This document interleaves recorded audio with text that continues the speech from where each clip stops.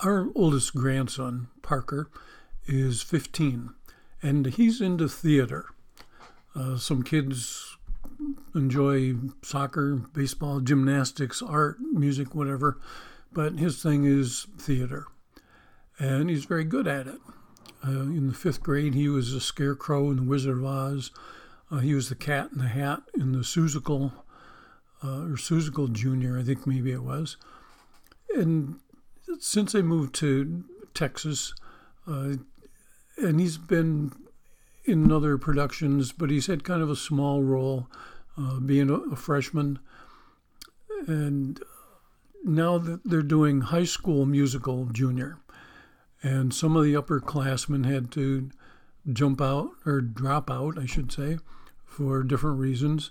And so that opened the door for some of the other kids that were younger and giving them a larger role. As parents and grandparents, we need to be aware of our children's strengths and weaknesses, what their interests are, what they really like and what they really don't like. Because too often we see parents kind of pushing their kids into something that's the parent's choice. And the child really isn't that interested, and so they're not going to do real well. They're not going to put an awful lot of effort into it because it's not something that they're really interested in themselves. And so, we need to pay attention and see, what they're good at and what they're not good at, and maybe just concentrate on one or two areas. I know some kids, they get pushed into like 3 or 4 things at the same time. They're doing dance, they're doing basketball, they're doing soccer and, gymnastics and all that all at the same time. And, it's sometimes just what the parents would like to see them be doing. Sometimes I think it's the parents kind of reliving their childhood through them. So maybe sometimes what we need to do is just back off, okay, and let them learn how to make choices. Give them that opportunity, because that's something that we need to teach them. Let's pray. Father, I just give you thanks for your word. And Lord, I just want to look at things in the Old Testament, New Testament, things that we maybe kind of forget about or take for granted or just read over them and move on. But Lord, I just pray that you'll use this message to maybe help us understand some things that maybe we don't right now. So Lord, I just ask your Holy Spirit will work in us and through us and guide us and help us to get what we need to get out of this. In Jesus' name, amen. Okay, what's for dinner? Well, first of all, is it dinner or is it supper? Okay, when I was growing up, it was always supper. And so I needed to find out the difference. Now, according to the internet, so it must be right, dinner typically holds a more serious connotation and refers to a heavy, full meal, while supper is often used more informally and refers to a lighter meal eaten at home. Dinner is seen as a big meal of the day whenever it's eaten. Sunday dinner or, a dinner during the week. And I know that, like I said, I grew up with supper.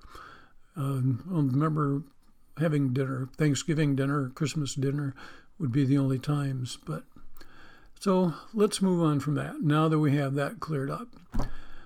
So let's take a look at what the Bible says about what's for dinner. Some people say that we're not to eat meat, we're not to kill any animals. And they tell us, well, it's in the Bible, it says that. Well, that's not true. Okay, in Genesis 3:21, it says, the Lord God made garments of skin for Adam and his wife and clothed them. I like how it says his wife, not Eve. So where do you think those skins came from, and how do you think the Lord obtained them? He had to kill one or more animals in order to get their clothing for them. So it doesn't tell us what happened to the skinned animals. But I don't think God had a picnic with Adam and Eve and said, hey, let's go do some burgers, as long as I got this meat here. Well, let's get to the meat of the topic. No pun intended. Leviticus 11. The whole 47 verses go into great detail about what is clean and what is unclean when it comes to eating. Okay, and I'll let you read the whole chapter, but like I said, there's a lot of detail there in Leviticus 11. So let me give you just kind of a quick overview. Okay, verses 2 and 3, it says, any animal that has a divided hoof and chews the cud, except camels and a hyrax, which I didn't know what that was. It's basically a 10-pound rodent with hooves. Can't eat rabbits or pigs. They are unclean. Okay, verses 9 through 12, it says animals in the sea and streams. You may eat anything that has fins or scales. Anything else is unclean. Okay, then verses 13 to 19, birds, any birds, except an eagle, vulture, ravens, owls, storks, hawks, herons, or bats. Well, which we know are not birds. They fly, but they're not birds. Flying insects. Okay, there's some good flying insects that you can eat.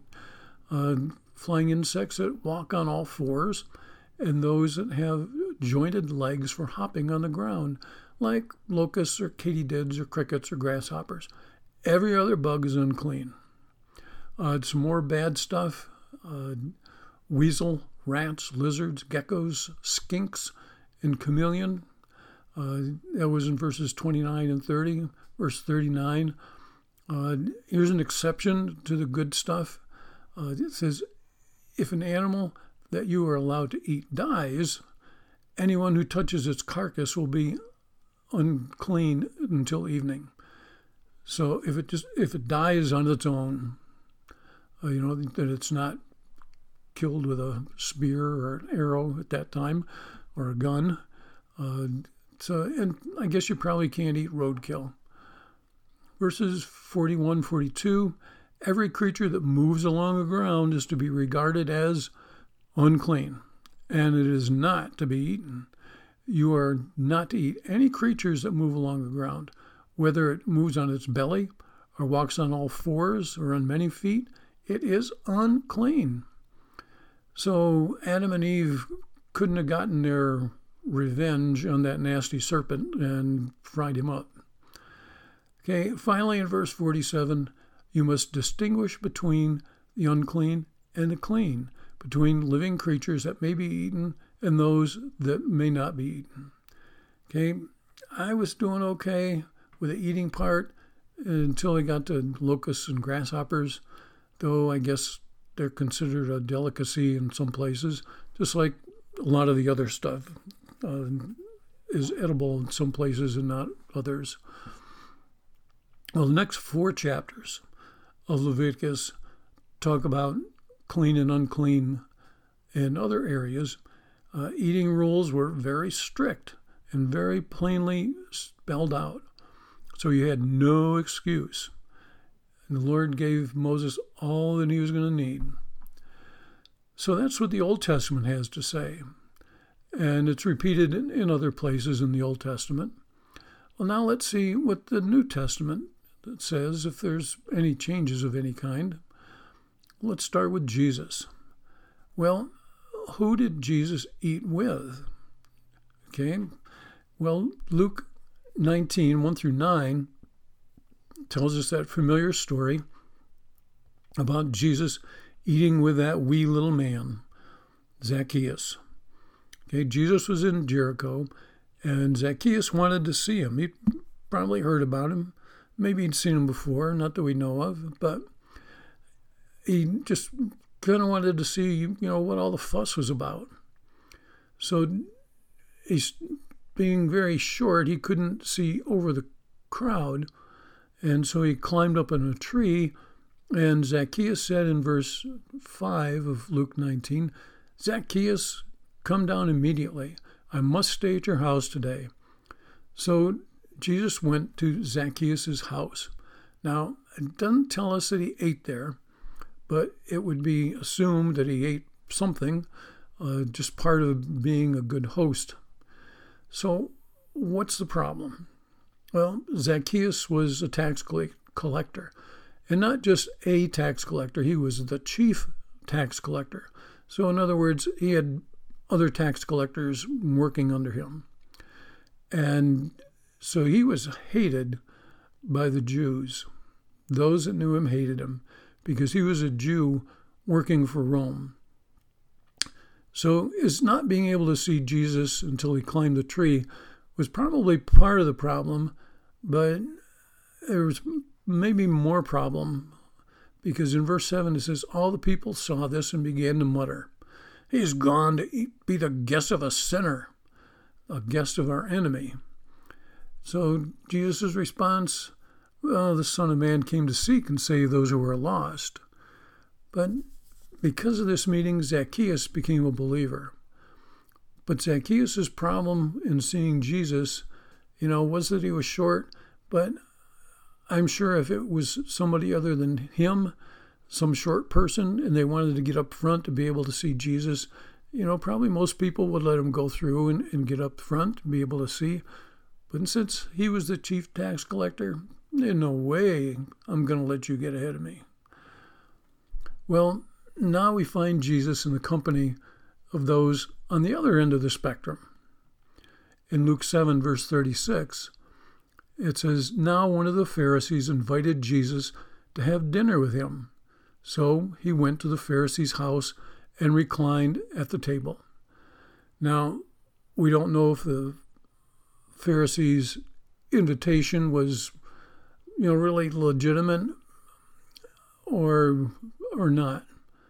Was he trying to catch Jesus at something, or was he just trying to find out more about Jesus?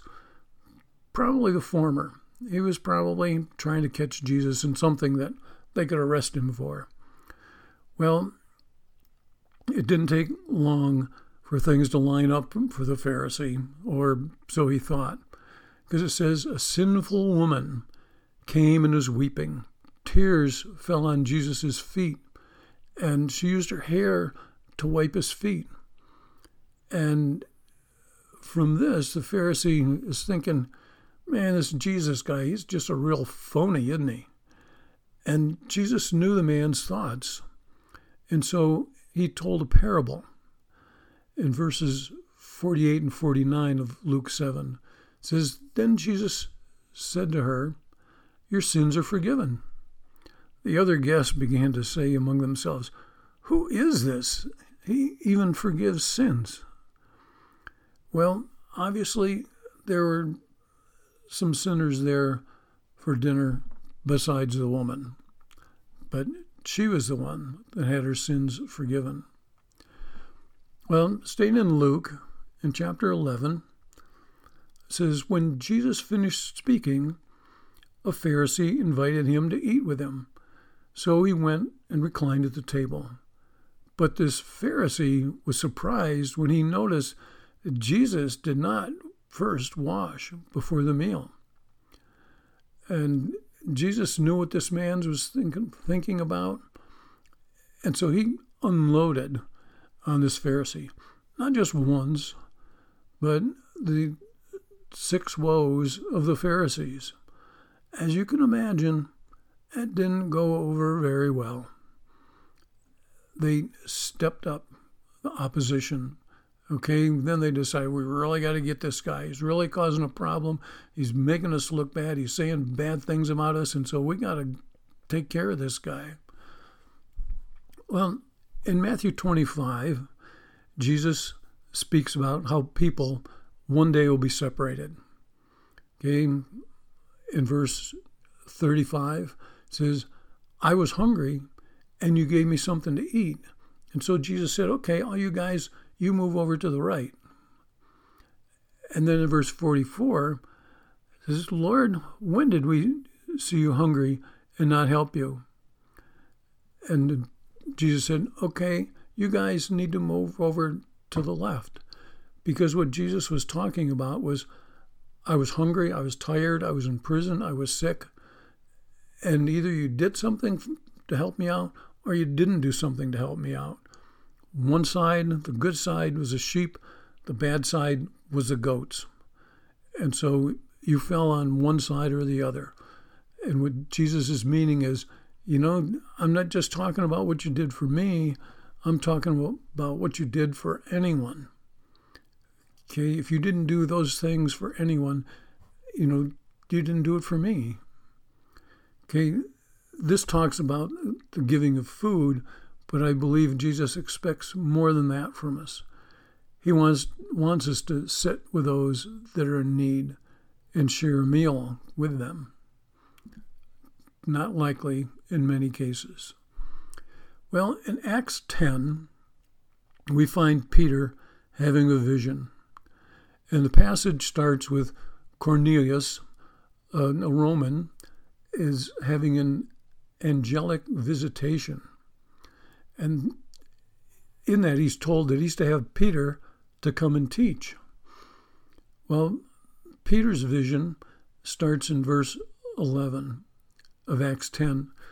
It says, he saw heaven opened up and something like a large sheet being let down by its four corners. It contained all kinds of four-footed animals, such as reptiles and birds. Then a voice told him, "Get up, Peter, kill and eat." "Surely not, Lord," Peter replied. "I have never eaten anything impure or unclean." The voice spoke to him a second time. It said, "Do not call anything impure that God has made." This happened 3 times, and immediately the sheet was taken back up. Now, after this, 3 men, and Cornelius sent 3 men to go and get Peter. And so Peter and some others went to Cornelius' home. Like I said, he was a Roman. He was a Gentile. Acts 10:28-9 says, Peter said to them, once he got there, he says, "You are well aware that it's against the law for a Jew to associate with or visit a Gentile. But God has shown me that I should not call anyone impure or unclean. So when I was sent for, I came without raising any objection." Now, most Bible scholars interpret these verses as saying Gentiles are okay, which it does, because Peter was sent to a Gentile's home. But it sounds to me like God was saying something else. Remember all that stuff Moses said that you couldn't eat? Now you can. Now, I could be wrong. Maybe there was more to Peter's vision than Acts 10 tells us. But in what we're told, it says nothing about people. Obviously, Peter is interpreted to say Gentiles are okay. I'm going to go with my interpretation unless I'm proven wrong. You choose what you want. Well, in 1 Corinthians 10, we see Paul, and he's writing about the freedom that believers have. In verses 23 and 24, he says, "I have the right to do anything." You say, "But not everything is beneficial." I have the right to do anything, but not everything is constructive. No one should seek their own good, but the good of others. Okay? True statement. Okay, we should be seeking the good of others and not only ourselves. Now, listen to what he says in verses, beginning in verse 25. It says, "Eat anything sold in the meat market without raising questions of conscience, for the earth is the Lord's and everything in it. If a believer invites you to a meal, and you want to go, eat whatever is put before you without raising questions of conscience. But if someone says to you, "This has been offered to a sacrifice," then do not eat it, both for the sake of the one who told you and for the sake of conscience. I'm referring to the other person's conscience, not yours. For why is my freedom being judged by another's conscience? If I take part in the meal with thankfulness, why am I denounced because of something I thank God for? So whether you eat or drink or whatever you do it all for the glory of God. Do not cause anyone to stumble, whether Jews, Greeks, or the church of God, even as I try to please everyone in every way. For I am not seeking my own good, but the good of many, so that many will be saved. Eat anything sold in the meat market, he said. Wow. Sounds to me like Paul's saying, hey, everything is fair game. You go to the meat market and, they're selling ham, go for it. You go to the meat market and they're selling rabbit, that's okay. Okay, not what we heard from Leviticus. But at the same time, he's saying, do not cause anyone to stumble. Well, does that mean I shouldn't eat a burger in front of a vegan? No, if they're true to what they believe, I'm not going to cause them to stumble.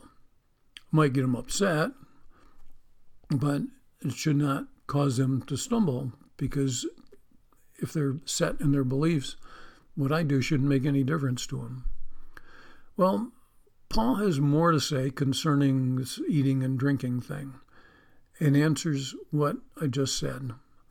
In Romans 14, there's several verses, but in verses 1 through 3, it says, "Except the one whose faith is weak, without quarreling over disputable matters. One person's faith allows him to eat anything, but another, whose faith is weak, eats only vegetables. The one who eats everything must not treat with contempt the one who does not, and the one who does not eat everything must not judge the one who does, for God accepted them." Now, I don't think Paul is saying you can judge a person's faith by what they eat. Okay? Because what he said, if your faith allows you to eat anything, fine. And someone whose faith is weak eats vegetables. He's not saying vegetarians, vegans, they got to be weak in faith. So let me skip down to verses 13 to 17. It says, "Therefore, let us stop passing judgment on one another. Instead, make up your mind not to put any stumbling block or obstacle in the way of a brother or sister. I'm convinced, being fully persuaded in the Lord Jesus, that nothing is unclean in itself. But if anyone regards something as unclean, then for that person it is unclean.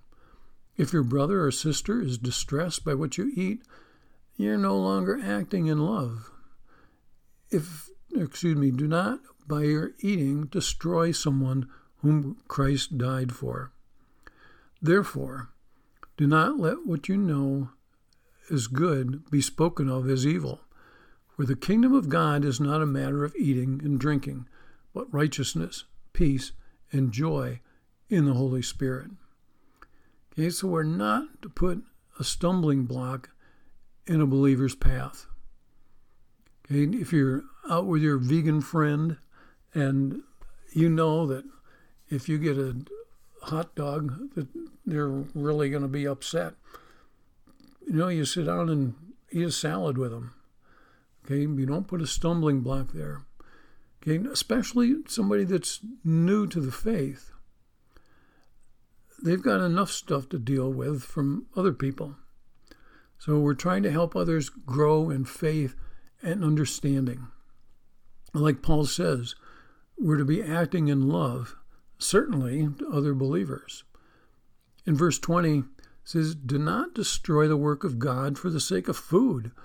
All food is clean, but it is wrong for a person to eat anything that causes someone else to stumble."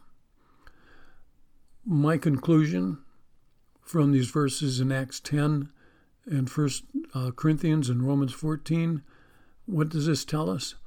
You can eat anything you want as long as it has not been sacrificed to idols and does not cause someone else to get tripped up in their faith. Trying to find a song that would fit this, that was a real challenge. Okay, there's some communion songs that talk about coming to the table, and I thought, nah, that really doesn't fit where we're going with this.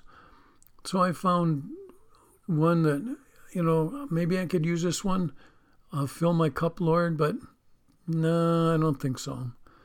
So this was the best that I could come up with. God will make a way. No matter what we may be struggling with, God will make a way. If we aren't able to come up with what is right, God will make a way. This is what that song says. God will make a way where there seems to be no way. He works in ways we cannot see. He will make a way for me. He will be my guide. Hold me closely to his side. With love and strength for each new day, he will make a way. He will make a way. Let's pray. Father, we give you thanks for your word and how it may seem new to us.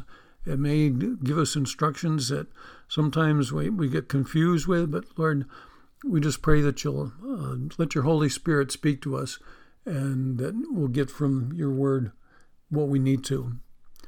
And so, Lord, I just lift up my brothers and sisters, and Lord, like it says, we can eat whatever we want, drink whatever we want, as long as it doesn't cause someone else to stumble and it doesn't put a stumbling block in the path of a believer. So, Father, help us to remember that when we're in our homes or someone else's home or out to eat in a restaurant somewhere, Lord, to remember just the fact that people are watching us and seeing just how we act. Lord, I lift up anyone that may be listening to this that doesn't know you, that has no relationship with you, and didn't know that God said anything about eat this and not that or anything else like that. Lord, I just pray that they'll be brought into relationship with you, that they'll see that today is the day that they need to come to you, and that, Lord, you are ready to make a difference in their life, that, Lord, you are ready to turn their life around completely from what they've thought and believed, that, Lord, you want to give them the truth because you are the God of truth. So, Father, help them to know that they won't be turned away because you are there for everyone, even a sinner like me. So, Father, help them to pray this. Dear Lord, I know I'm a sinner. I know I need a Savior. Jesus is your Son. Jesus is the Savior. Accept me into your family. Teach me to love. Teach me to be who you need me to be. Fill me with your Holy Spirit and help me to love others the way you love others. In Jesus' name, amen.